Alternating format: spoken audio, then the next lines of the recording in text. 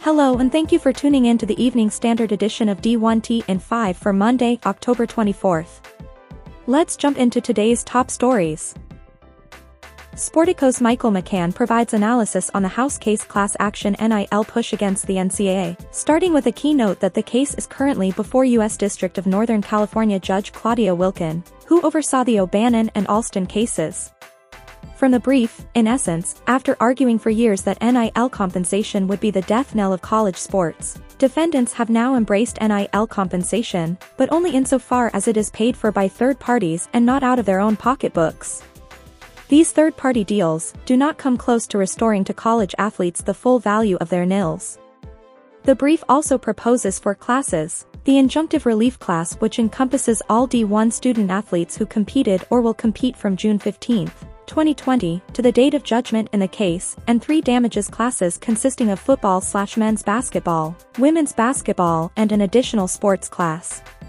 While there's no guarantee Wilken will certify the classes as such, McCann points out that if she certifies classes that are in the ballpark of those proposed by the players, the ramifications would prove enormous. It would mean the NCAA and its member schools face a lawsuit that could conceivably claw back billions of dollars and redistribute that money to current and former athletes. Headlining attorney Mitt Winter also weighs in on the filing. "I don't see how the NCAA can avoid paying a huge damages number for this part of the case. The antitrust liability issue is pretty clear. Based on the O'Bannon and Alston precedent, the NCAA was violating the law by preventing athletes from entering NIL deals with third parties. And when you consider the value of NIL deals entered into during year one of NIL and then multiply it by 4, representing the statute of limitations, and then by 3 for antitrust damages, you're talking billions of dollars." The bigger problem for the NCAA and conferences is the part of the House case arguing that the NCAA rule, which prohibits schools from paying athletes broadcast revenue through NIL agreements, violates antitrust law. A finding that this rule violates antitrust law would open up broadcast revenue sharing to athletes. Sharing broadcast revenue with football and basketball players would fundamentally alter the economic model that Power 5/D1 college athletics programs operate under. I think a finding against the NCAA on this issue would be the ruling that finally results in the creation of a new college athletics model. Will the NCAA/college athletics leaders be proactive and come up with a new model before that point?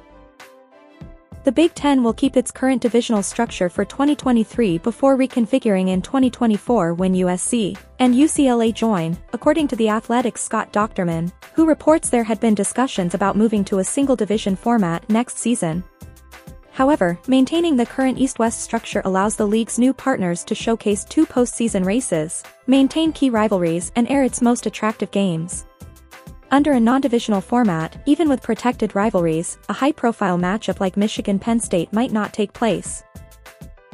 The New York Post's Andrew Marchand games out what is likely to happen with the Pac-12 and Big 12 TV deals and believes that, when it's all said and done, I think the Big 12 will end up on ESPN and Fox Sports, and the Pac-12 will be on ESPN and Amazon Prime Video. I believe they will receive similar contracts. The Big 12 has been aiming for $400 million per year, but I'm not sure they will get there. They are in the $350 million to $360 million range, with ESPN paying a much greater share than Fox because ESPN will have more and superior games if a deal happens.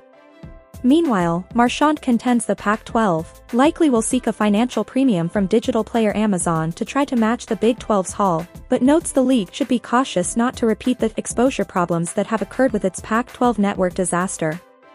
Further, Marchand reports, Fox Sports has interest in the Pac-12, but between the bad blood stemming from Fox's alleged involvement in USC and UCLA moving to the Big Ten, and Fox not being as aggressive in bidding, I think the Pac-12 and Fox may be done with each other long-term. The Big 12, he observes, could gain more leverage by waiting for the exclusive windows with ESPN and Fox to close, but there is a strong feeling the Big 12 wants to do a deal now and remain with ESPN and Fox. Six-Star Pro Nutrition today issued a statement regarding its NIL deal with Alabama wide receiver Jermaine Burton. The athlete in question was compensated for a short-term promotion which ended in September, successfully performing the duties asked of him. This NIL deal has come and gone, as it was centered around getting players to log offline during the #BamaRush social media phenomenon. Not every NIL deal, despite the fact Jimbo Fisher has failed to buy a national championship with them, is a blank check with an open timeline. That shouldn't cause anyone's head to explode. Thank you for tuning in to the Evening Standard edition of D1T in 5 for Monday, October 24th. We'll see you back here bright and early tomorrow morning.